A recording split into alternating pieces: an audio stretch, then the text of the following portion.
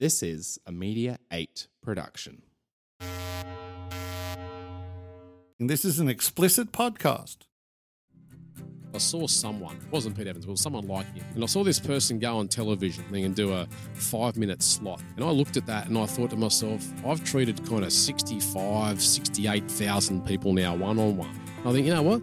That bloke there just influenced more lives in 5 minutes on telly than I've done in my full 17 years sitting on this seat, and that was where I was like, nah, there's got to be more, I've got to be able to move away from this. The world is full of amazing people, and once a week I get the opportunity to interview one of them. My name is Brett McCallum, and this is Awesome Humans.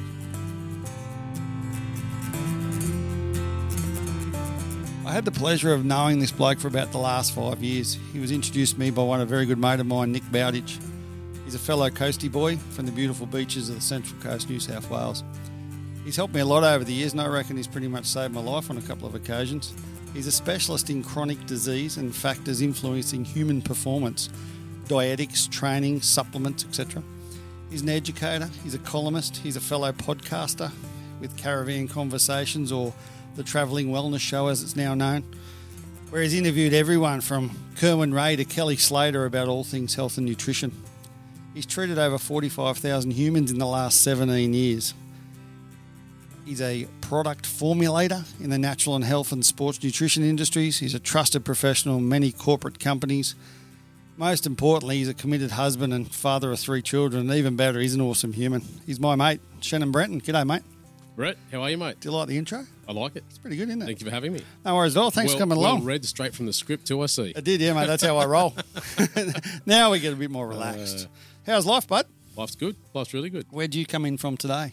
I'm on the Goldie at the moment, so here for 6 weeks. Got off the boat not long ago from 3 months in Tassie. Mate, that looked awesome on the socials. Which was beautiful. Yeah, loved it down there. Good time of year. Mind you, it robbed me of my summer, but hence why I come to Queensland now for a Tasmanian summer and winter on the Gold Coast. Yeah, so here for 6 weeks and bit of work, bit of pleasure, and head north after that up to the Cape. Well, mate, thanks for joining me on this podcast. I really, really appreciate it. And one of the things we really like to do here is people know who Shannon Brenton is. You've got a lot of followers on your podcast and on social media and stuff, but a lot of people don't know who you really are. And what I try and do with Awesome Humans is let's get in there and let's have a good chat about that. Peel me back. Peel your back like a lemon or maybe an orange.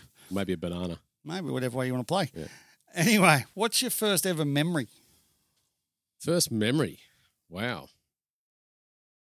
You know what? It's probably a bit of a deep one to start with, and may give a little bit of insight as to what my first few years are like. But my first earliest memory, I was two, watching my dad bash my mum. Oh, really? Yeah. Wow. So I probably said a bit deep in the first 3 minutes. Mate, let's go there. Happy to. But that is my earliest. I don't know many people that can remember 2, but I remember 2 very vividly for that reason. Mate, the earliest we've gone back, I think, is 4. Everyone's around 4 normally. Yeah. Yeah. Is that because it was such obviously a traumatic part of your life? Yeah, it was. Of course, my mum and I were very tight. And my dad was a troubled man, mind I say. And he's led a troubled life ever since. So he's been out of my life since I was 4. Okay. So I actually saw him the year before last. I went and found him after 36 years it was good, I got what I needed it to be. And it's funny how fatherhood brought things up for me. For sure. That I never knew were there. I had a very blessed life, Brett. I had a really a great mum, very evolved lady, very good stepfather that she married when I was 6. And it's been a very fruitful life. So there was never anything in my life which was negative or disappointing or anything that I took a sadness from. But it was funny how times in my life things would come up, and fatherhood was the big one. Where like with my son, I had 2 daughters and a son. Yep. I just didn't bond with my son the way I would have liked to. And do you think that's learnt behaviour?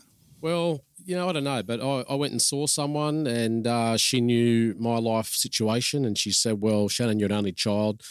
You've never been shown love from a living male blood relative. It makes sense that you may have some issues showing love to your own son, being the fact there could be some original wound down there that stopped that from happening for you when you were a boy." So, and it's in its own right, that made sense to me. It felt funny showing love to a little boy. It felt strange kissing a little boy. Yeah. It was very different than it was with 2 little girls. So I went and found my dad, and I had a chance to tell him that I was grateful for life and I loved him and I forgave him, and all that kind of stuff. Oh, man, I'm tingling. It was just a case of letting go of shit. I'm not one to hold on to things, and I'm all about personal, transcendence and evolution. And if something comes to my immediate understanding, I'll go and grab it by the balls and fix it up. But yeah, that's my earliest memory. What did Mum think of that though? What did Mum think about you going to find him? I think I told her, and she understood. I told my stepdad as well. I didn't want him to think that it was a trying to replace you type thing. Yeah, or the fact that you weren't enough and that I needed to now go and do this because she understood, completely. She also, though, knows what my dad was like. I didn't know him, so I didn't know what to expect. So she knew what to expect, and I think that she was hoping that it wasn't a great disappointment for me. And was it? No, it wasn't. No, because I didn't expect anything. That's cool. And has he got other kids or anything like that? Did he remarry or you got? No, he did remarry, and he married a lady with a child. But no, he never had any other children. Okay. So no, I don't have any brothers or sisters running around the world. But his life's been poor. He had a brain injury up here on the Gold Coast, like 25 odd years ago. Had to move down to Port Macquarie to live with his mum again, where he had to learn to walk and speak and all sorts of stuff again. So his life's been shit. Is that karma? Probably. Mate, well, I'm a true believer in karma. Yeah, I would say so. He was a dick to a lot of people and, a sad man. But I guess in many ways, the beauty of my visit to him was me going to learn why he was such a letdown, to learn why I had felt this sense of abandonment and rejection and stuff that had showed up at certain phases of my life. And it was interesting sitting there, talking with him, going back through particularly that male side. So I was Shannon Harrison originally before I changed my name. Yeah. So he's Paul Harrison. But we went right back through the Harrison side of the family. And it was just fuck up after fuck up, just mass emotional suppression, victims of war, people who had never been able to show their sons love or have a good connection with their sons, alcoholisms, all the normal stuff, just stuff that was afflicting our generational line. So I guess the beauty of the outcome of it was that I told my dad that in honour of that whole Harrison line that I would now go and have the life and relationship with my son that everyone else had missed out on. Oh, mate, you got me tingles again. We're fucking only asked one question. Yeah, so I do it for us all, not necessarily just for me. I think that generationally, that stuff, someone has to take responsibility at some point. And, and it's one of the reasons why I do what I do these days, why I travel. It's why I have walked away from money. We're going to get to that shortly because that's a massive part of your life. So how's your relationship with your boy now? Right. Yeah. Fantastic. It was good. It was good from then, to be honest with you. So straight after, you come back and gave him the world's biggest hug and just said, mate, I love you. I just had some shit to bury. And from there, it opened my heart up. There was probably a big part of me that had closed down unconsciously. And more than likely for fear. Who knows, fear of not connecting or it not being safe to connect based upon what I'd been through previous. But no, it's absolutely fine now. And he's a little bruiser, gives me all sorts of grief and tells me he hates me and all sorts of stuff like all kids do. But, and it's equal spades of love and appreciation and affection. Of course, and you wouldn't have it any other way now. Of course. Hey, that's amazing. So there's the first question, first memory. Yeah. Wow. It's a shit memory. I didn't want to say it, but I didn't want to bullshit either. You know but what that's the thing. It's being honest. And that's what the whole thing about this, mate. People don't know that. Yeah. And you must feel better in yourself talking about that stuff. We do another podcast called The Third Beer, and what we do there is there's me and my psychologist, because I went and saw him and got help, and we talk to someone else that's got issues, and we have a beer while we do it, and we have a chat about stuff, and we talk about shit other blokes don't talk about. And to me, it's like I'm getting a psychology lesson at the same time as therapy, at the same time as helping other people. And absolutely, mate, it's awesome. All with truth serum. Oh, exactly. And that's the thing, you can't sit here and not tell the truth. It's pretty awesome. So we'll have to get you back for that. That's a great day. Just get me a beer, we'll do it now. Even better, we could sort that. So you grew up on the Central Coast? I did. You did? I was at Killarney Vale in the entrance. You were on the other side of town. Yeah, You're on the rich side of town, weren't you? I was down in Avoca and Terrigal. Mate, one of the best places on the planet, isn't it, beautiful, really? Beautiful places and young aspiring surfer, good breaks and somewhere to surf when the sun was up. How'd you go on the surfboard? Good. Back then, you're all right? Good. Yeah, surfed from the time I was 10 and it was my passion. I cracked my skull in half when I was how old was I? I think I would have been 11 maybe. On your board? No, skateboarding. Okay. And from that point forward was advised that I never play contact sports. I'd played footy from the time I was 4 till I was 10. Yep.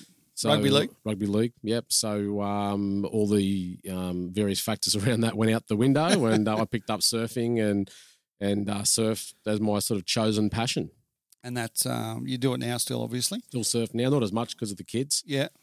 But yeah, I still surf now. And do you find it, like we talk about surfing a lot, about how sort of the meditative state that you can get into and just the thrill and catching the wave and what it actually does for you as a person and energy patterns and all that sort of stuff? I find the ocean very cleansing. It's sort of orally cleansing as it is for anyone. Yeah. You know, it just sort of, you can go in the ocean in the world's worst mood or having had a bad week or whatever it might be, and all that's gone. You know, I used to surf on a Saturday after work and I might have had a 60 patient week that week, which was common. I was quite worn out from listening to everyone's problems all week. And then I'd get home in the daylight savings of summer, grab my board, run down to the beach, have a surf, come back. And it was like I hadn't even seen a patient that week. That's amazing, isn't it? I love that. But I also love the thing about surfing that it forces flow. You can't force it. You're not in charge of the ocean. You're not in charge of the sandbanks. You're not in charge of the reef structure. I don't know if one big one's just going to come there and smash you. 100%. Yeah. And I was just over in Fiji surfing a wave over there called Cloudbreak about 5 months ago now, which is one of the more feared, nasty, one notorious of the most iconic in the world. waves in the world. Yeah, and over there you do get cleaned up. You know, Did you go? Good. Yeah. Did you get smashed onto the coral and stuff? Oh, yeah. But the bottom's very hard. you're forced to deal with that. You know, Yeah. you're sitting in position, everything looks good, and then a big west wave comes through from a different swell direction, and it just takes out the entire reef structure, and you're there. You know, and you got to cop it. Yeah. And there is. There's no control. You can't have control. So I think there's a lot of things from surfing that cross over into life, as many other sports do as well. Yep. But I just love that soul connection with the ocean. It's pretty amazing. So where'd you go to school? I lived in Sydney till I was 9. Moved to the coast when I was the day after my 10th birthday. So I went to school down in Sydney at a school called Our Lady Queen of Peace, which was a Catholic school. Yeah. Primary school, I was there till year 4, early year 4, left there, went up to the Central Coast where I went to another Catholic school, which at the time was right on the haven down there, and looked over the Skillion and used to be forced to go to church and look out the window and see waves and just wish I was out there instead.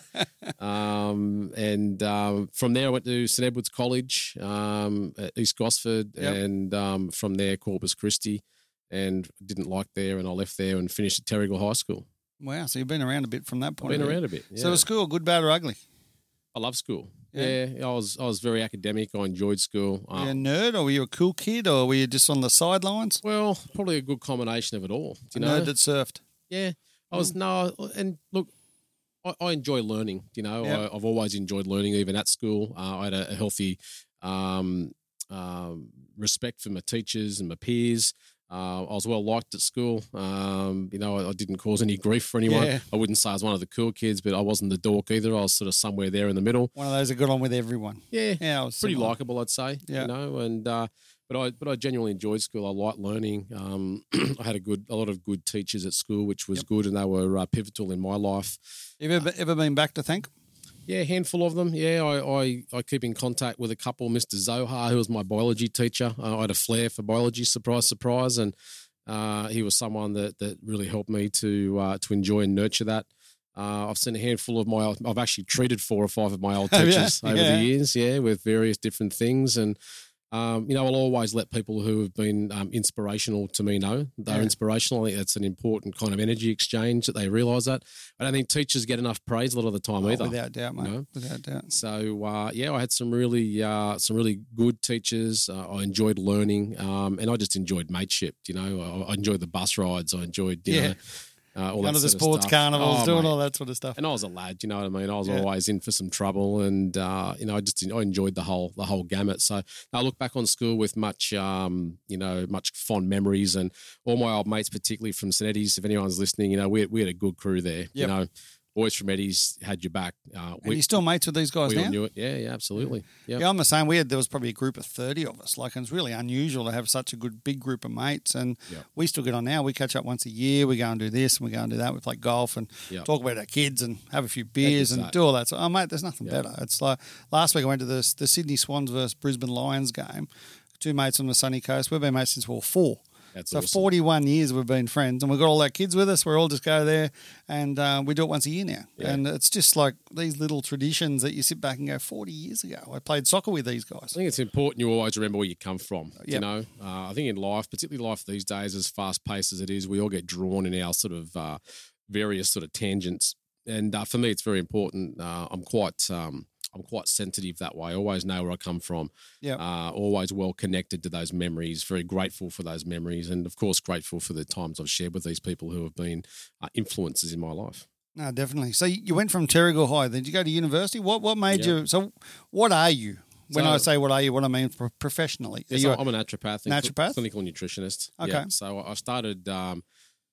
Right, so from a very early age, I always wanted to help people. That was always my thing. I wanted to be a chiropractor for a long time. I've seen chiro since I was 2. Yeah, it was just something I was exposed to. They helped me. They helped my mum. They helped my dad. It was something I wanted to do, you know. So for a long time, I wanted to be a chiropractor. That changed. I ended up going into social work. Studied that for a few years and worked in various aspects of that Central Coast area health area. So I ran a program there, which was at the time new, called actually, what was it called? It was a Safe Summer Safari, which is basically like a safe sex counselling for teenagers and stuff on the beaches. Okay. So we go on the beaches and talk about, you know, needles and using condoms and all that sort of stuff, and try to do it in a fun, you know, way. Which how old were you then? I would have been 21 at the time, about 21. I'm laying on the beach and this 21-year-old fit bloke comes up and talks to me about condoms. Yeah, absolutely, yeah, and shows you how to put one on a banana.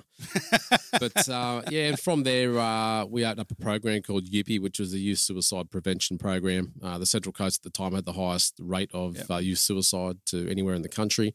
And I guess this gives you some inkling as to the kind of a person I am. We were funded $250,000 to set this program up, so some local dipshit in his tie could look good on the front page of the Central Coast Express. And when the time came to make this all happen, there was no funding for staffing at the time, and so 2 or 3 other programs for other poor people, you know, with bipolar and different sorts of conditions were shut down.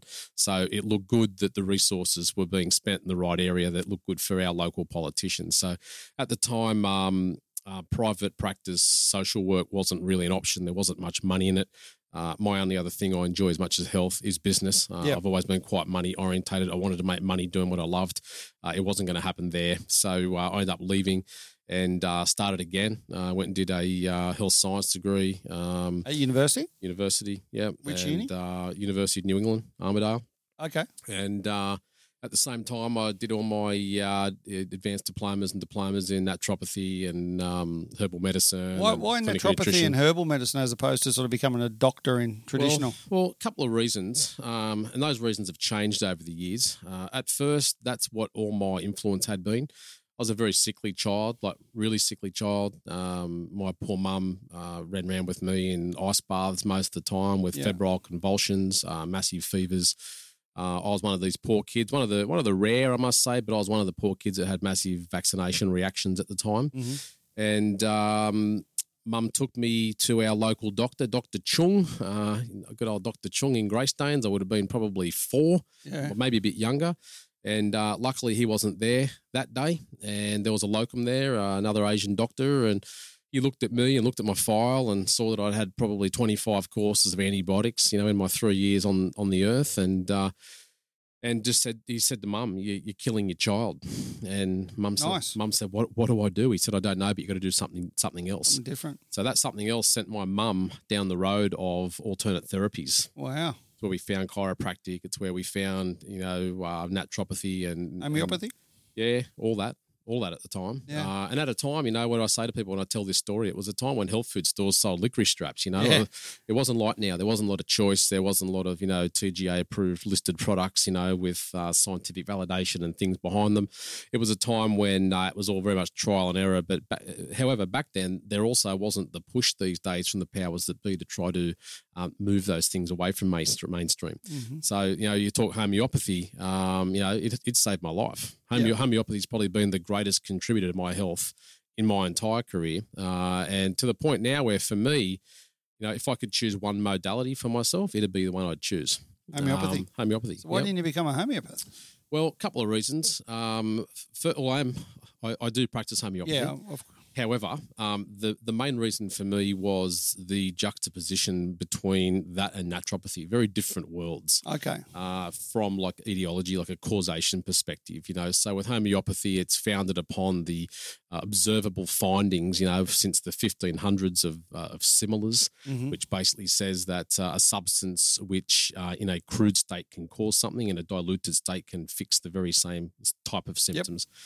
Similar to what vaccinations are, right? You know, like redback spiders, for instance, you get bitten by a redback spider, you take a little bit more redback spider anti-venom and, you know, it builds up antibodies and the body recovers. So the mindset of homeopathy was similar to that, but in the world of naturopathy, it's very different. So with homeopaths, they're not necessarily looking at naming disease. It's more looking at symptoms. Yeah. Is that problem worse on the left or the right side? You know, how did that come to be? It was a very different world. And I did homeopathy clinic under a guy called Keith Abadissian, who's a very good homeopath down in Chatswood in Sydney.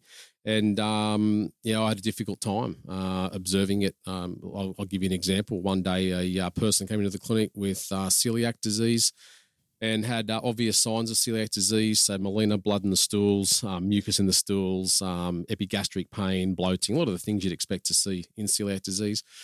Newly diagnosed, and so there's me as like the budding naturopathy student, you know, this is 20 years ago now, in the room, you know, writing down everything this person should avoid and what a gluten-free diet should look like and the like. And Keith quizzes me, you know, what is it you're doing, Shannon? I said, well, you know, what are you missing, Keith? You know, and told him all about celiac disease, to which he, you know, well knew about it. I'm sure I was he the did. smart-ass student, you know. But anyway, they gave treatment based upon the observable symptoms they found using similars, and this person, every single symptom went away and they still ate gluten. So, you know, I'm the one that throws the fucking textbook on the floor. Like, fuck this is shit, you know, and I didn't go back again. Yeah. However, you know, on my podcast, one of the first people that I interviewed was George Demetriadis, I remember that, yeah. who's one of the better homeopaths in the world, and that was the reason for me interviewing him, you know. That's interesting because my wife studies homeopathy, and I remember when we first come back to Australia from England and we took my daughter to the doctor. Yep. She was 6, right? And the doctor said, oh, where's her doctor's note? And my wife said, she's never been to a doctor. And he said, what do you mean she's never been to a doctor? So, well, I've just treated it with homeopathy and Australian bushflower remedies. And this doctor couldn't believe that this child had never actually seen a doctor other than at her birth. And she'd never been sick because as she got sick, they as you said, like they look at what's actually causing it and where it is and then look at similars and make it fix it. And all my kids are brought up that way. Yep. So I'm a true believer. Yeah, well, you know, as am I. I don't force my belief on others, and I know that the world out there is quite anti-homeopathy, but I will put to anyone listening that the world is anti-homeopathy because they don't fucking understand it. That's what it very, comes very down true. to, Very, you know? very true. So why naturopathy then? Well, so you're a big fan of homeopathy, but you went naturopathy. Yeah, I'd seen naturopath for a long time. I'm also very sort of science validated. You know, I do enjoy science. I understand science. Is that because it's easier because there is a scientific? Not when I don't mean easier as in it's easier to explain or to a patient. Yeah, in part. Yeah, absolutely, in part, for sure. You know, and I use homeopathy now, but I use homeopathy more as an underlying constitutional treatment protocol rather than an acute treatment protocol, if you know what I'm saying. So for me, it's always about being able to deal with why it is a person sitting in front of you, the way you have a healthy business like mine, the way you make money like I have as a naturopath is you get results and you get them now. Yeah. So, you know, I've always done that. However, in establishing and identifying and subsequently treating a root cause, that's where I always use homeopathy.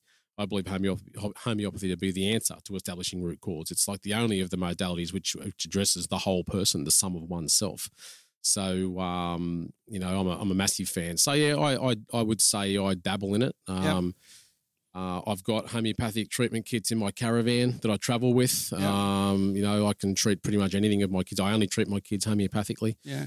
I take a lot of risks with my children that other people wouldn't be comfortable taking. Mm-hmm. That's the other thing with homeopathy. You know, I'll let fever run its course. You know, I'll use specific. I'll let it out of the system. I'll use specific remedies at specific points. Sometimes I'll suppress with Nurofen and paracetamol if absolutely necessary, i.e. the child's delirious, exhausted, hasn't slept, whatever is necessary. Yeah.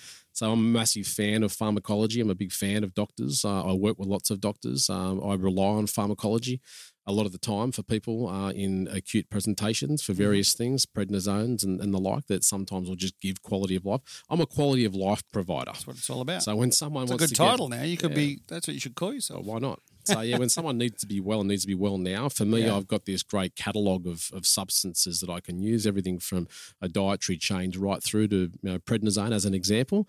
And, there's always going to be a preferable end when people are going to get a fast result with less likelihood of side effects and symptoms. And therein lies the problem with hardcore pharmaceutical medications. There's no such thing as a safe one. They all have a side effects as long as your arm. And it's about making sure we manage their use. Very much so. So you went to uni, you did all these courses, and then you come out and you're now a naturopath, a dietitian, and all the other qualifications. Yep. Do you go and get a job, or do you open your own business, or what's next? I always wanted to practice. So out of all the people that I graduated with, there's only been a very, very small handful, like more than one hand, who ever went into private practice. Oh, wow. Private practice as a naturopath for a lot of people is a good way to fail in your career. Not enough of them understand business. I was going to say, because they haven't got the business nous. Yeah, if you a like. lot of the time. Yeah. So I wanted to practice. That's what I wanted to do, but I wanted to make money as well. So I started to practice from home. I lived at North of Oak at the time. Had bought my first house. Put a clinic. How old are we now? Well, I graduated when I was 26. I think 26. What am I now? 42? Yeah, 18 years, something like that. Anyway, I would have been 25, 26. And so I graduated. I had a very difficult time getting money to set a dispensary up. I went and got my first credit card for $2,000. Yeah. Got all the smallest size bottles I could possible for a herbal dispensary, set everything up how I needed it, and opened a practice from home. And it boomed very quickly. I had a young girl, my very first case, a young girl with very severe eczema, very obviously severe eczema all up her face, in her hair, behind her ears, all over her body. It was probably still one of the worst cases I've treated of eczema. And I treated this girl, and she had phenomenal results inside a fortnight, like phenomenal. So from there, of course, what do mums do?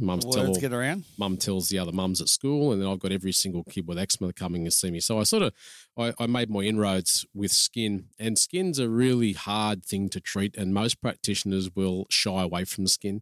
Skin's a very sensitive organ to the shortcomings of the rest of the organism. So skin's very sensitive to what's happening in the rest of the body.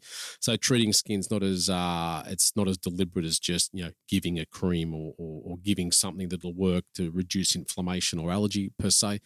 It's about looking at once again the whole person, the environment, their stress levels, all different sorts of factors, including food, of course.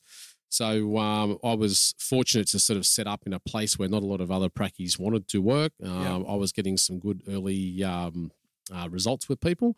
And as you know, word of mouth travels faster than anything. Especially on the Central Coast. Correct, yep. So that was where it went. From there, we opened up 4 health food stores within, how long? About 3 years. And were you married at this stage? When did you meet your beautiful wife? Yeah, I got married. No, I got married at 28, I think. Okay. We're together then. I've been with Michelle for 20 years now. Yep. But I ended up locuming for Tony Miller, who's a very famous iridologist in the world. And she had a health food store and a very, very busy practice.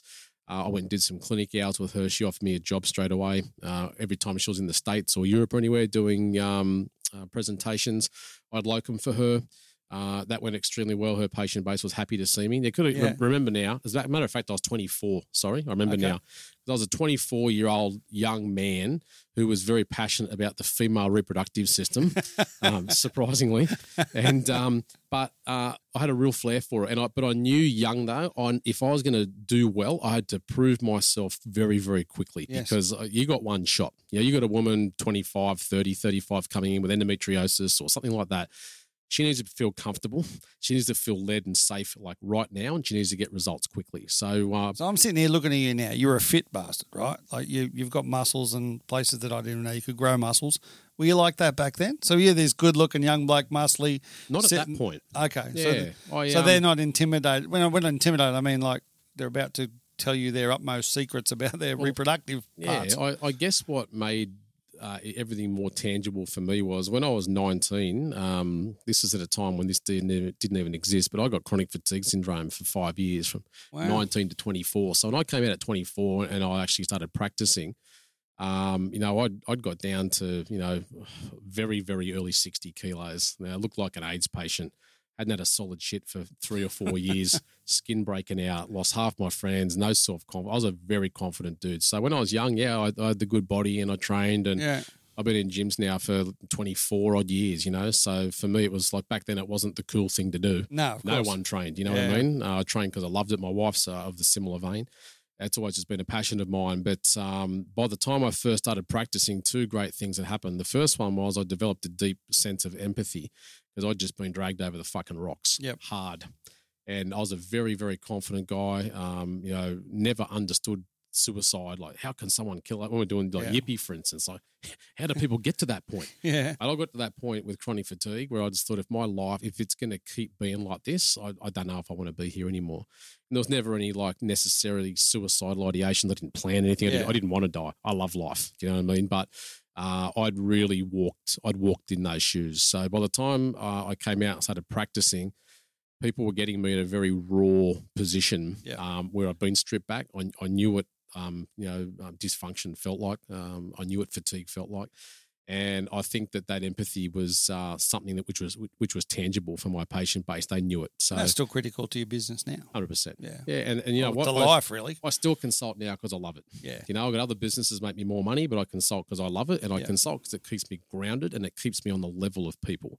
When I do one-on-ones, I'm very, very in tune with where people are and what people need based upon what's happening in the world. Yeah. But don't consult. I miss out on that, and it's almost like nothing else makes sense. So, we built some really good practices. My wife was studying at this point. She actually left graphic design. She was in her 3rd year of graphic design at Newcastle Uni. She left that to become a naturopath as well. Oh, really? Yep.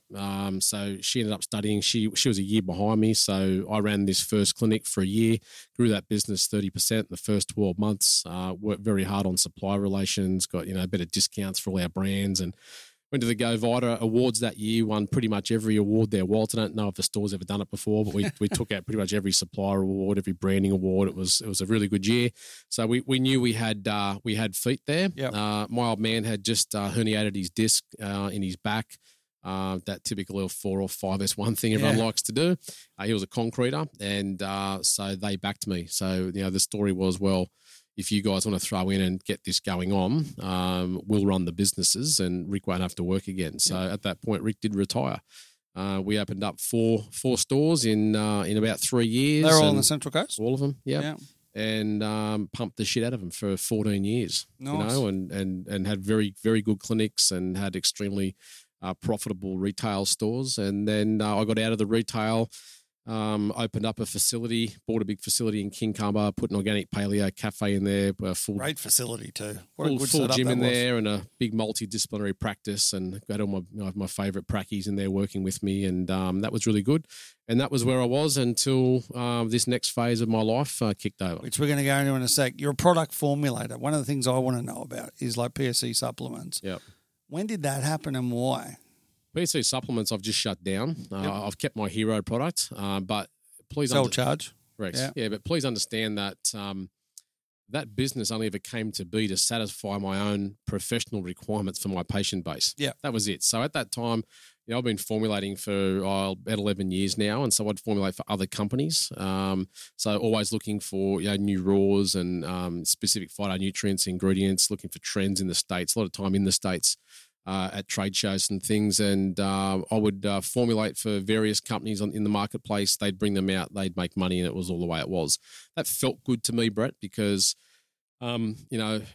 anyone out there listening that's walked into like a sport nutrition store, for instance, understands you pretty much get sold the home brand these days. So there's been this sort of communication for me, which was always And look, those guys weren't in play at the time. Do you know what I mean? Like, it wasn't the way it is right now. The internet wasn't like it is. I'm talking dial-up days, so we didn't have all the parallel import and all the big American pre-workouts and things here.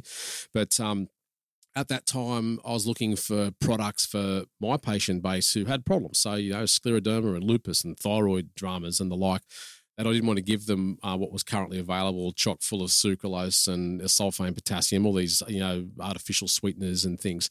So I brought a product to market, which was World-Class Whey, which was the first product that I ever did, pretty much just to satisfy my ability to give my patient base what I want them to have. You did it for others.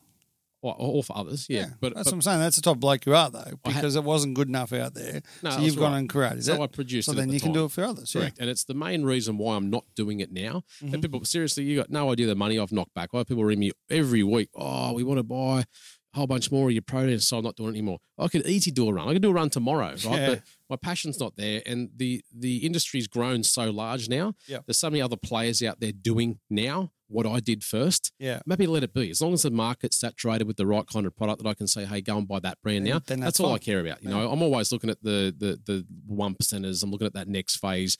What are sort of critical discoveries in formulation that aren't everywhere right now.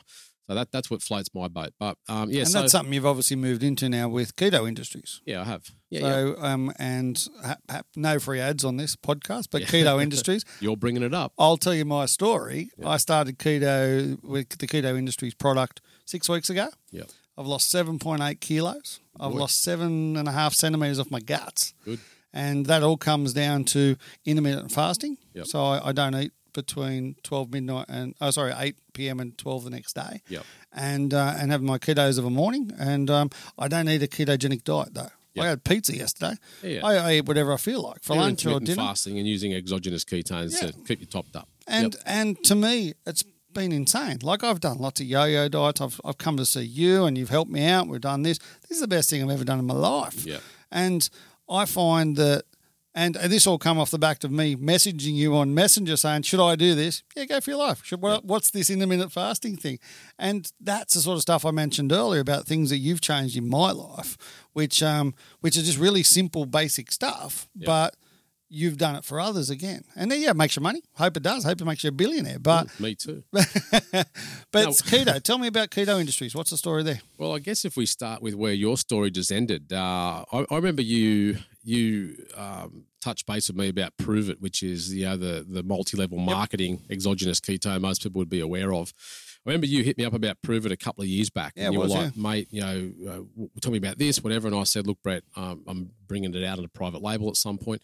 I take time with things. Yes. You know what I mean? And the reason I take time with things, particularly with that, I've used the ketogenic diet for 18 years in practice, very, very successfully with the right kinds of people. And demographics are very important when it comes to dietary prescription. Certain people do very, very well for ketogenic living, and certain people don't do well for ketogenic living. And it's about knowing that variable and who it's going to work for and who it's not. But I had a phone call, it'll be 2.5 years ago now, from Luke McNally, who was the founder and owner of Mass Nutrition. So 44 Mass Nutrition stores. At the time, they were the big brand. Luke's had some tragic life events that have landed him in jail these days. But Luke's a very, very good formulator, a bit of a mad scientist in many ways, which was part of his demise. But Luke rang me up and he said, mate, Patrick Arnold has synthesized BHB, which is beta-hydroxybutyrate, into a supplement. And I just couldn't fathom. I still remember I had a house in Erina Valley. I'm taking my bin out. It's like a Wednesday night. You know what I mean? And I sat there, I put my bin out, and I sat there and I said, say that again, Luke. And he said, Patrick Arnold synthesized BHB. It's going to be a supplement. He said, you'll be able to take this stuff in a drink and drink it and induce ketosis within 30 minutes of ingestion. Now, you got to understand from my head, from a clinical head, it takes me 4 to 7 days to induce this for someone generally, right? And generally you're wanting to induce it for a specific reason. And if you want to know more, I'll get to the differences between the two. However, it just made my head spin. And I had so many questions from this point. Like, what does this mean now if you take BHB? What's it going to do to your carbohydrate metabolism? What happens to the rest of your body? I couldn't fathom it. I couldn't work it out. So I went and did a whole bunch of research. There was no Prove It in the country at the time. They were kicking off in America. In the US, and we're doing a good job. And of course, like any multi-level marketing scheme does, these people know how to market. Yeah. They get shit running full time. So by the time it hits Australia, it's really gone hard. But like MLM seems to do, it kind of has some people sitting on one side of the fence and others very much on the polar opposite. Someone sitting on the pile of cash and the other's not getting anywhere near it. And often quite cranky about it. So yeah, anyway, look, I've spent a very long time defending the ketogenic diet, defending poor old Dr. Atkins, who's absolutely been fucking flogged over the years. But keto is a bit of a fad word now. I've started Keto Industries with a couple of my industry partners. So we take care of the whole process from manufacture right up to the retail point, which is good. So for me, it was important that we could control that whole process. What's actually in it, which is a big difference, Yeah, so we're the only Australian licensees for Compound Solutions, and Compound Solutions are the worldwide distributor of Go BHB and Go MCT, which is the Patrick Arnold synthesized BHB. From 2.5 years ago when you're putting your bin out. All that, exactly right. So, we did all our due diligence and reached out to Compound, and we've got a very good relationship with them. Most people have probably heard of Dom D'Agostino these days, who's sort of the king professor, the associate professor at Tampa University over there in Florida. He's sort of the keto king. He does a lot of the research. His name's on the patent for the product as well. So, we distribute the product directly from these guys. Australia under private label now, which is Keto Industries, ketoindustries.com.au. And there's that free ad, but that's fine. I'll give you that one. Yeah, just so people know. So we've got all the scientific validation and stuff on the website. People can learn more without me having to bore them with it right now. So the bit I don't understand. I did the Atkins diet years ago and lost a shit ton of weight really quickly, and it was like Dr. Atkins, and everyone's going, you can't just eat steak and eggs. And at the time, that's all I was eating. Yeah. And Atkins was being smashed for years, but it took, as you say, 7 days to get into ketosis. Yeah. I can now have this drink and I'm in ketosis in half an hour. Correct. How's that work? Well, you're putting... Not too deep. How's it work? No, you're putting that ketone body into your bloodstream. Oh, okay. So that's why you go into ketosis. And this is what a lot of people miss the point or misinterpret the whole idea of exogenous ketones. And look, I want to start by saying... exogenous ketones have a time and a place. Yeah, I'm not for everyone. I'm not a supplement pusher. I manufacture and formulate, but they've got to be supplementing an appropriate regime. I'll get to the who and the why in a minute, but basically when you drink beta-hydroxybutyrate, you're drinking what your liver would normally produce through the oxidation or the breakdown of fatty acids, okay? How's that good for me then if I'm putting that in my body? Well, I'll tell you what happens. A couple of things happen. When you go on a nutritional ketosis, so you either heavily carbohydrate restrict or you go onto a fasting protocol, not intermittent fasting, I'm talking proper fasting, so like not eating for a handful of days, the body goes through various phases of energy metabolism. So it goes through a thing called glycogenolysis. It breaks your glycogen down from your liver and your skeletal tissue back into blood sugar, drives energy metabolism. It goes into gluconeogenesis. It will break protein down. It'll break anything down. It's almost like a scavenging process to produce glucose. So once everything's exhausted and the body's in a state where those carbohydrate stores are not there any longer, it goes into this state of ketosis where the body will break down fat. And this is the key word for people because everyone loves weight loss, right? So the body will tap into stored fat on your body. It will liberate those fatty acids. It will run those fatty acids through a variety of different carnitine shuttles and different ways of producing energy. And then in the liver, it will convert to ketones, and those ketones can cross the blood-brain barrier and allow the body to produce cellular energy or ATP. So at the end of the day, ATP fuels our body. It keeps us functional. It keeps us moving. And ATP metabolism can come from various different places, come from glucose, come from protein, come from fat, and come from ketone bodies. So when you are not on a nutritional ketosis and you just drink an exogenous ketone, you're putting essentially a fourth macronutrient into your bloodstream, which is functional now, which can be used now. So the body will use it to produce energy. It produces ATP with far lower levels of oxidative stress. So every time you produce a gram, for instance, of ATP, you're producing reactive oxygen species as a side effect. And these reactive oxygen species can have oxidative effects on your body and cause degradation of tissue. So it's better for me to do it this way than the other way? It produces a far cleaner form of energy. Okay, so it's producing more ATP per gram than glucose, but it's doing it with less oxidative stress. Okay, so Okay. taking stress is not good for anyone. Hence why it's very and it's becoming very, very, very important in clinical conditions like Parkinson's disease and dementia and the like, because its ability to cross the blood-brain barrier and fuel the brain without producing these reactive oxygen species is a very, very important process in these certain disease states. Very, very good in things like ADHD and autism and the like. Its effect on the brain is significant. So I watched a movie the other day called The Magic Pill, Yep. which your mate Paleo Pete's on, which you're interviewing next week, you mentioned earlier. Yep. And that's unbelievable. Everyone should watch this movie on Netflix called The Magic Pill. Yeah, it's The Magic Pill. Yep. And it's all about the ketogenic diet and about this young girl who couldn't even talk. And by the end of the 6-week period, she was actually making sound. She was a completely different child just because of that. Yeah. I find it ridiculously good how coherent I am after I have this stuff. Cognitively, it's very good, and it does the same thing as what exercise does. It does the same thing as what fasting does. So it's essentially a biohack. I hate that term. Yeah. I hate everyone looking for a fast way of fucking doing something, but that's essentially what it is. So when you exercise or when you calorically deplete yourself, the body increases a thing called brain-derived neurotrophic factor. It increases memory and cognition, essentially, and recall. When you have an exogenous ketone, you increase brain-derived neurotrophic factor, same as you do with anaerobic and aerobic exercise, same as you do with fasting. So it allows you to biohack that. So, would I give exogenous ketones to someone who's training really well, who's got, perfect levels of body fat and body composition? Would I give it to people who are intermittent fasting and doing it really well and feel? No, I wouldn't. That's not the market. You talk someone like you, right? Someone Very attractive. Yeah, very attractive man. That's right. Couple of extra, Quite large. Couple of extra kegs around the Around the waist belly. circumference. But the thing that I worked out as a practitioner, and you know what, it's a very disappointing reality, I must say. I don't like to admit to it, but you got all these you want to be heroes on social media, particularly all these influencers, for want of a better term, who are all down on the ketogenic diet and down on exogenous ketones. And it's funny that here you sit saying, mate, I've lost 7 kilos and I've done this and I've done that. And that's exactly the juxtaposition here. They don't understand anyone outside of their gym rat mentality. The average person, rather than me being able to stick them on a diet and make everything okay, they won't do that. No. They're depressed, they're fat, they're inflamed, they're fucked most of the time. Yep. So where exogenous ketones have a very, very, very important place is in those people that otherwise would not do anything. Yeah. So I see them as a bridge, per se, where you can actually get people feeling better. Like, have you ever dealt with brain fog before? Yeah.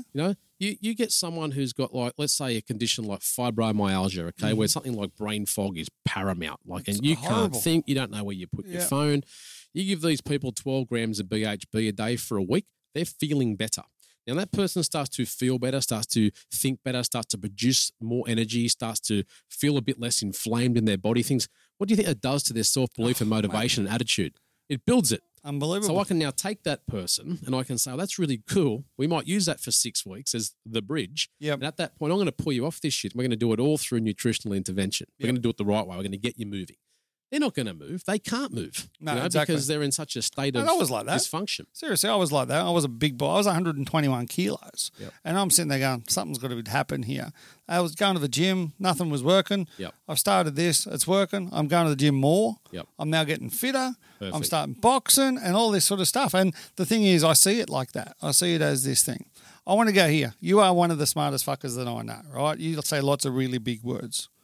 When we had that conversation about Prove It 2 years ago, you said, oh, have I told you I'm selling everything and packing up and jumping in a caravan and travelling around Australia? And I went, huh?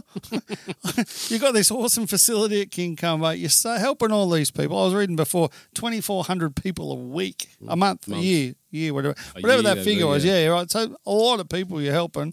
And now you're going to sell it all, pack it all up, jump in a caravan and go around Australia. You're nuts. Even worse, you got 3 little kids. Yeah. I was uninspired. What happened? That was the reason? Yeah, I was uninspired, mate. I live my life through inspiration. Yep. There's 2 ways you live life. One's through inspiration, one's through memory. Or you keep doing the same fucking thing you've been doing. Yeah. And that's okay if that works for you. I'm very much an inspired person. I need to be inspired. I need to feel inspired. That's what gets me out of bed in the morning. I just lost that. I was tired. I noticed for the first time in as many years that the work was fatiguing me now. You know, Mm-hmm. I'd get sort of 4 or 5 patients into a day and I'm like, oh, fuck, I've got 4 or 5 more. You know, like, what am I I'm going over to do? this. Yeah. Yeah, and it wasn't that I was over. I still enjoyed it, and I still really enjoy that. Like, I've just went back to the Central Coast for 3 weeks and consulted full time back there. You know, like just because they're all my old people, and I wanted Yep. to see them. You know, so I put a thing out on social media saying I was back for a few weeks, just visiting and Booked out. just worked the whole time. But I just found I was just getting tired from it, and I you know what the big thing was. I forget who it was now, but I saw someone. Let's use Pete Evans as an example. Yeah. It wasn't Pete Evans, but it was someone like him, you know, 3 or 4 years ago. And I saw this person go on television on like Koshi's morning show or something and do a 5-minute slot. And I looked at that and I thought to myself, I've treated kind of 68,000 people now one-on-one, right? And everyone's like, oh, fuck, that's a lot of people. And I think, you know what?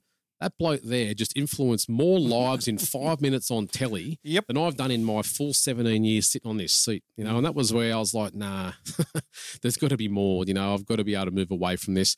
It was also at a time when my wife was very sick. She had a very rare, largely antibiotic resistant form of pneumonia, end glandular fever. So At the same time. at the same time, yeah, like one of Wow. the worst bacterial infections and the worst viral infection. Yeah.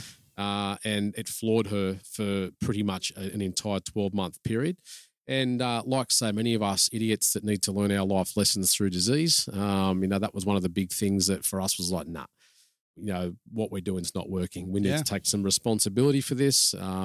And life, we just settled too much into the norm. You know, it was me dropping the kids to school and daycare, me going to consult. I had shorter days now because I do the school run at 2:30, so I Yeah. couldn't consult right through. Michelle's at home in bed with fevers. And we just got to that point where we thought, nah, this isn't real good, you know. So Michelle had always wanted to explore other places. As she says, she didn't want to live and die on the Central Coast. And As we all said. yeah, and for me, and I was very happy there, mate. I'm a homebody, you know. Yeah. Like like you said, I had a good practice. I had lots of money. I you know, just had a house on the beach before that. I just Yeah. sold, had all the toys. I had no reason to go anywhere. But yeah, at that point, it was this lack of inspiration. I think it's hence why it was so shocking for like a lot of people. And I Yeah. remember I said to you, so what are you going to live in? And you go, I've just bought a caravan. Yeah. What, just like a little 4-bed? Yeah. What's your caravan like? How big is it? Yeah, it's 21 foot. Yeah, three bunks and a bed. But Mate, it's a big, big van. it's a good van. Yeah, it's a good van. And I actually just bought a 32-foot caravan. I still remember this comment. Have you ever towed a caravan? No. No, I'd never towed a box trailer, Brett. I actually got a buddy of mine who had a car trailer. He's got like an old Datsun he races down at Eastern Creek. Yeah. And I borrowed his Nissan Navara Ute and his box trailer just to practice reverse parking about 3 days before I left. So now I had this 15.5 metre rig, but I'm confident, you know, and I was Yeah. all good. And I'm a confident driver. I knew I'd be okay. You work it out. But I'll tell you what was cool about the trip for me. You know, I'd been. It's not was, it still is. Well, still is, yeah. Yeah. But it's just life now. You Yeah, know, it yeah, doesn't it's- feel like a trip anymore. But when we first left, I was actually excited by the idea of being a man. I was excited, you know, like when you start to towing, that's what men do. Yeah, You know what I mean? Like I sat in a clinic, mate, you know, and treated people and did like blood analysis and things. You know, it was all Yep. very clinical. Whereas, you know, now I had the chance to actually like fix problems with a shifter. Do you know what I mean? Like I'm not that kind of man. You know, Yeah. I'm the sort of bloke that your fly screen comes off the tracks at home. You call someone to come and Yep. put it back on. I was pretty useless. I'm that type of man. Got that from my Yeah. stepfather, Rick, who's also a bit useless. So I never had a good male influence in my life to help me do shit. So I was kind of excited to actually get out there and have a go at just doing some stuff. Do you know what I mean? And having some problems and learning to fix it. And I knew that the first park I got to where I had a critical or difficult reverse park, I'd just crack a beer and I'd figure it out with some great nomad next to me. Exactly, yeah. And I'd get the bastard in there. It wasn't 5 minutes, it was 50 minutes, but Yeah. I had time. I bought my time back, Brett. Yeah. That's what it And came down to. Time is way more important than money. I had lots of money, mate, but I was working 60-hour weeks, you know, and now for the last 2.5 years, I haven't worked more than 3 hours a week any week. Here I am with you now, you know, like on 2:00 on a Friday. I should be practicing now. I'm not. I'm talking to you instead. So it was sort of my goal, and I am a good communicator, and I enjoy education. So for me, it was about getting out, mixing with different people, doing my podcast, telling some stories that I was passionate about, and And more importantly, your wife got better. she got better. Yeah. Isn't that amazing? When you got her out of that environment, Yep. and obviously there was other reasons she got better, but you got her out of that environment. She then moved, like, how far have you travelled? Have you measured K's yet? Well, I bought a new Land Cruiser, and Yeah, it's just, when you started. it's just done 83,000. There we go. It's not a bad little trip, is it? Yeah. So I remember saying, how long can you do this for? Oh, we'll start with 6 months. We'll see how we go from there. And what do we had 2.5 years later? Oh, people, friends of mine, if you'd call them that, take out bets apparently on how long really? it'll last. Yeah. There's a lot of broke people out there now. So yeah, but you know what? I took to it like a duck to water. Yeah. I didn't watch telly for 4 months. I just reveled in sitting under an awning, looking up at the stars. I'm quite a spiritual type like that. Walking beaches, surfing, hanging out. But I struggled for 6 months. I struggled with guilt. I struggled with shame. The unwinding, isn't it? I remember I come back from London, and Australia and Queensland's a lot slower than London is, and it took me, must have been 2 years, I reckon, to unwind, to get back onto to the coast feel, if you like. Yep. Where you've taken that now to the extreme, where like that unwinding, and now you're the most relaxed bloke on the planet. Pretty chilled now. It's been good for me. Yeah, I am definitely a bit of an uptight, sort of high achiever, so it has been very good for me to sit back and smell those roses, and to be able to put my energy and my effort into my family at what I would consider a very pivotal time with 5, 7, and 9-year-olds. I know that Michelle and I will look back as we do now, but I know we'll look back when we're old and grey and say that was the best thing we ever did. Mate, your kids will do the same thing, without doubt. Yeah. So the kids get taught in the caravan? How does that work? So Billy starts school next year. So not him, but the 2 girls are we school them. Yeah, Michelle does the bulk of all that. Yeah, I like the wee bit. We school them. Yeah, we do school them. Yeah, we've got a very everyone does everything type relationship. Yep. Michelle and I have got a rule that no one rests until the work's done. So it doesn't really matter who's involved, but Michelle does the bulk of that, because while she's doing that, I'm doing consults or editing a podcast or something, So, but she does the bulk of it. I also help out, but it's good. So they're schooled through Cairns distance education. And what do you think of the distance education piece? Great. Yeah. Really good. I think it's where all kids should learn, personally. It's very good. Yeah. And you know what? My kids, their flora and fauna knowledge would be better than yours. Yeah. They've dived every reef in Australia. They've climbed every rock, Cradle Mountain, Ayers Rock, you name it. Yeah, they've done it. And their skills, my son doesn't know anything else. He's just about to turn 5 next week on Monday, and he's been in a caravan since he was 2. He doesn't know otherwise. No, exactly. So they've got that, plus they get the academia, and I'm very grateful. But what I'm more grateful is that my kids don't know what an iPad is. Yep. And I've been very mindful to keep them away from technology. There's a shitload I like about technology, and there's an awful lot that I think is taking away from society. Mm-hmm. Getting these poor dopamine-dependent children, that in the next 10 to 15 years, you're going to have a whole bunch of children that just don't know how to cope in life.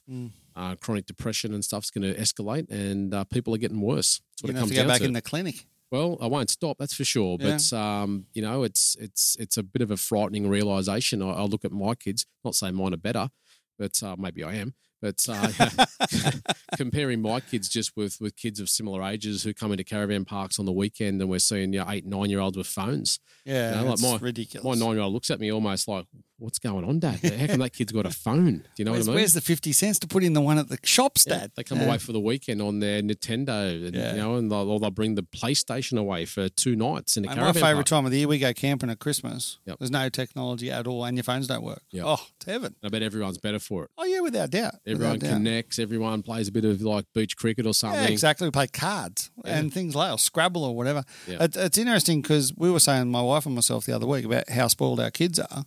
And I looked at her and said... yours? Am I drinking your water? No, that's your water. Oh, is it good? I haven't had any yet. I'm good. But, and we said how spoiled our kids are. And we both looked at each other and said, that's our fault. 100% our fault. Yeah. And I see someone like yourself that's done that. And, mate, I'm envious. I really am. The other question I got for you is, what's it done for you and your missus? Are you closer together? Yeah, our marriage is as good as it's ever been. Yep. But what I will say, we're best friends, and for us, you can put us in a tin shed. We're happy, So to put us in a 21-foot box, it's neither here nor there. People say all the time, particularly to Michelle, "How do you handle being with your husband all the time?" I'd want to kill him, But we genuinely enjoy each other's time, and that's the one thing that is starting to get to us now. With the kids getting a bit older and the school getting a little bit more full on, we have a very difficult time just having our own time. That would be our difficulty now. Yeah. Because, do you think... It's not like you got a babysitter or anything, 2.5 years, Brett, no school, no daycare, no time off, 24/7. So a lot of time with children. What caravanning does do is it brings out more of what's already there. That's So a when good you way to put it. when you say to me, "What's it been like for your marriage?" Well, our marriage has blossomed because it was already very It was good beforehand. Yeah. You get, we've also, however, seen a handful of marriages break up on the road Yeah. because it'll bring out the It was shit before it anxieties. started. Yeah, or not even shit. It might be the fact that like he's a diesel mechanic and she's a primary school teacher, and they're just used to having their own time, Yeah. 7, 8, 9, 10 hours a day, and then come back and talk about their day and do all that kind of shit. And that's just the way things are. Now you stick him in the caravan and he doesn't go anywhere and she doesn't go anywhere, and no one's fulfilling a purpose or destiny. No one's feeling directed in who and what they are. And then it starts to bring up all these inferiorities and scarcities and worries and, and all the rest of it. And then, of course, it will implode at some point. So, it brings out more of what's there. How much longer is this going to happen for? Well, have you set like a date because of the kids or anything? No, I can feel it coming to an end though. Okay. So I reckon we'll do the rest of this year. Yeah. And we're planning on being over in Western Australia for the beginning of next year. Mm-hmm. If that's the case, my son Billy does not know anything about what would you say, personal space. Yes. So he needs to go to school. So we will probably go and hang down in the southwest, down the Margaret River region where we like. Put them in school down there. There's a little community school there at a place called Cowarramup. Still in the van though? Yeah, we'll stay in the van, and just stick them in school for term 1. Yep. And I think that'll be the end of it. I think from there we're going to have to start looking at, all right, where are we going to be? What are we going to do? Because we're getting to a point now where, as amazing as it's been, there's things I want to do and achieve. There's things Michelle wants to do and achieve. We want to go and do our own stuff. And as much as we love the kids, it would be awesome to piss them off for 7 hours a day and actually do your own thing. Absolutely, mate.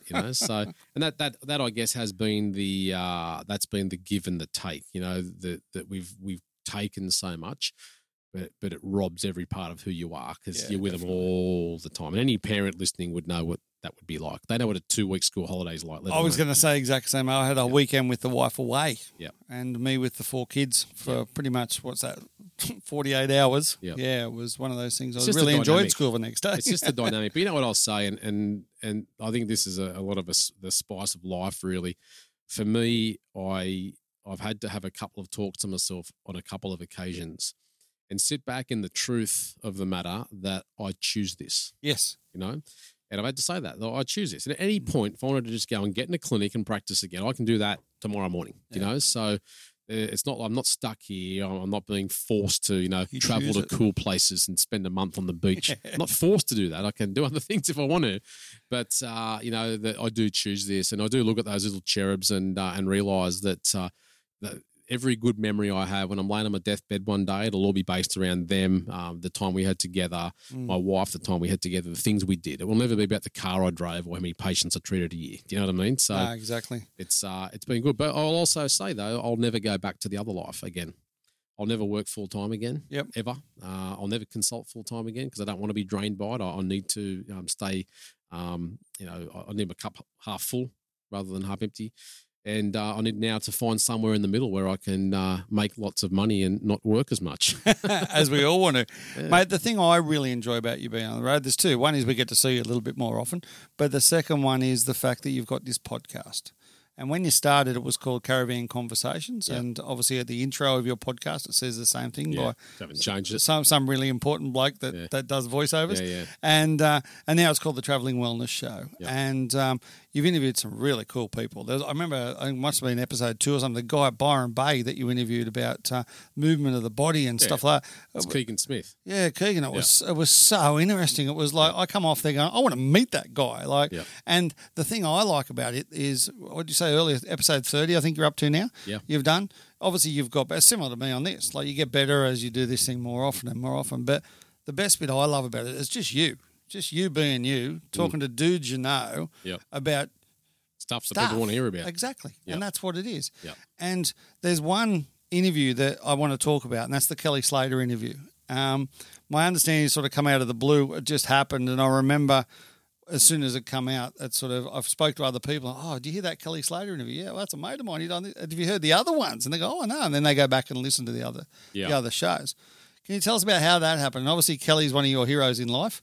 Yeah, look, Kelly, anyone that surfs would look up to Kelly Slater. Yeah, I consider him the best athlete of all time. As a matter of fact, I'll argue that with anyone. Yeah, no one's done for the amount of generations what he's done in any sport. Jordan. Nah, not like Slater, mate. No way in the world. We could have that conversation another day. Doesn't even touch the surface, you know. And also the fact that it's not in a controlled environment like a basketball court. Do you know what I mean? But anyway, we'll talk about that another time. But look, I look up to him as an athlete. I think he's a great athlete. But so how'd the interview happen? So Trevor Hendy, the Ironman, he's a friend of mine. Great man. Yeah, he's a friend of mine. He's a friend of Kelly's. Mm-hmm. So I was going to Margaret River. I was going over there for the comp last year. And I rang up Trev and I said, mate, I know Kelly's going to be over there. I'd like to interview him if you can try to tee it up for me. And he sent me a message. He said, you won't believe it. He said, when you text me, I was with Kelly. So oh, really? Kelly. So he's in Margaret River as well? No, they're on the Gold Coast. On the Goldie, because Kelly lives up here as well. He's got a house here, and Trev lives in Palm Beach. And Trev is a mentor to Kelly. Does a lot of work around mindset and belief and the like, and is very good at it. And so anyway, he said I spoke to Kelly. Kelly's like happy to do it, you know, based upon the fact that I've vetted you type scenario. Yeah. And here's his international phone number. So I had his number in my phone, and I texted him out, a week or two later, and said, we all good? He said yes. And then comes time to get the podcast done, and Kelly gets kicked out of the comp that day in Margaret River, and we're due to do the podcast that afternoon. And he sends me a message. He says, Shannon, I'm sorry to do this to you. There's a big swell about to arrive on the Gold Coast. I'm flying out tonight at midnight. We'll do it another time. And I was like, that'll fucking happen. Do you know what I mean? Devastation. So anyway, it was all good. I was bummed, but it was what it was. You are texting one of your heroes. So that's pretty cool. And you know what? I don't look at athletes like that. It's funny. Like he's just a bloke, and it's funny on some sort of like deeper, unknown spiritual level. I felt a connection with him, and we've been fortunate enough to share that afterwards, which has been nice. But at the time, it was just a gut feeling that I had, So I was like, that's a bum, no dramas. I might catch him next year at the Roxy Pro or something on the Gold Coast. So anyway, next morning I had consultations to do, and I went down to a cafe in Prevelly in WA, which just happens to be where a lot of the pros have breakfast and stuff. And I didn't know. I'm sitting down doing this consult right on the ocean's edge. So everyone's behind me, and I turn around because I'm wanting to know where a toilet is. And I turn around and I see Kelly sitting with Steph Gilmore and one of the ex-heads of Quicksilver up in like a roped off area. And I thought, he hasn't gone to Queensland. Like, he's fucking stood me up. What's going on, right? So anyway, I rang Trev, and Trev had me on loudspeaker in the car, and his wife Jo was there. And I said, look, Kelly's still here. He told me he was flying out. Don't know what to do, and Joe's saying, just go up and see him, just go up and say Joe said, they're all very good friends, of course, So anyway, I pulled my big boy shorts on, and I just walked up and under the rope, and walked up and threw my hand out and said, Shannon, and he was like, oh man, fuck, so sorry, blah blah blah, and we talked for about 45 minutes, had a coffee, and we were talking about all sorts of stuff. And Steph and that were still there at the time? Yeah, they were there. Well, we had our back to them, so we kind of just stolen the conversation, which was a bit rude.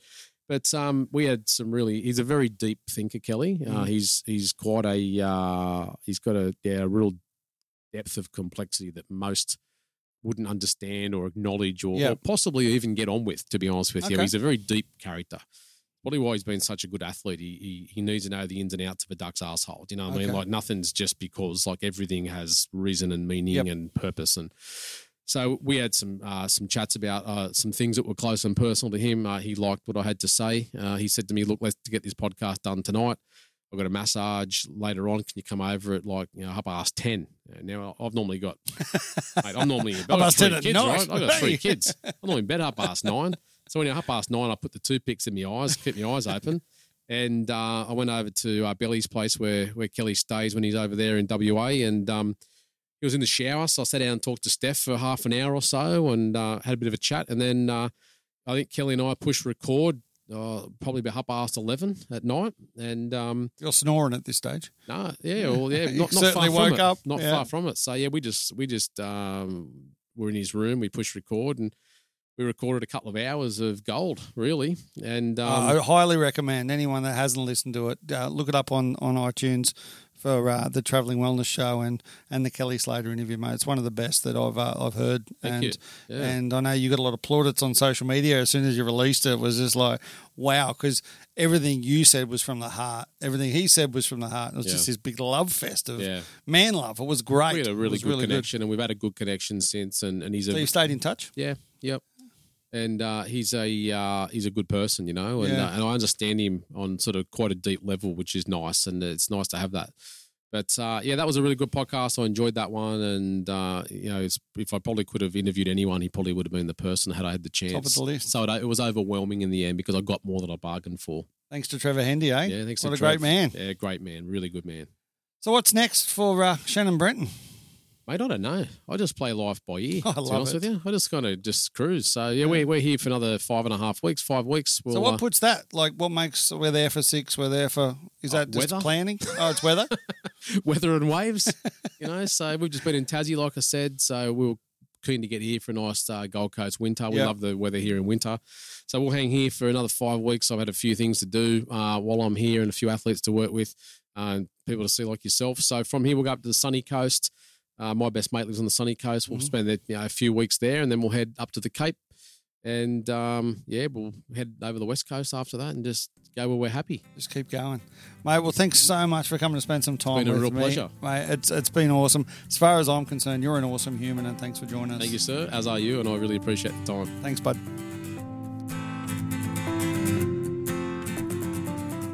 Hey guys, thanks for listening. And what an amazing human. Don't forget to hit us up on all the social channels at BJ Macca and look out for more Meteor 8 podcasts.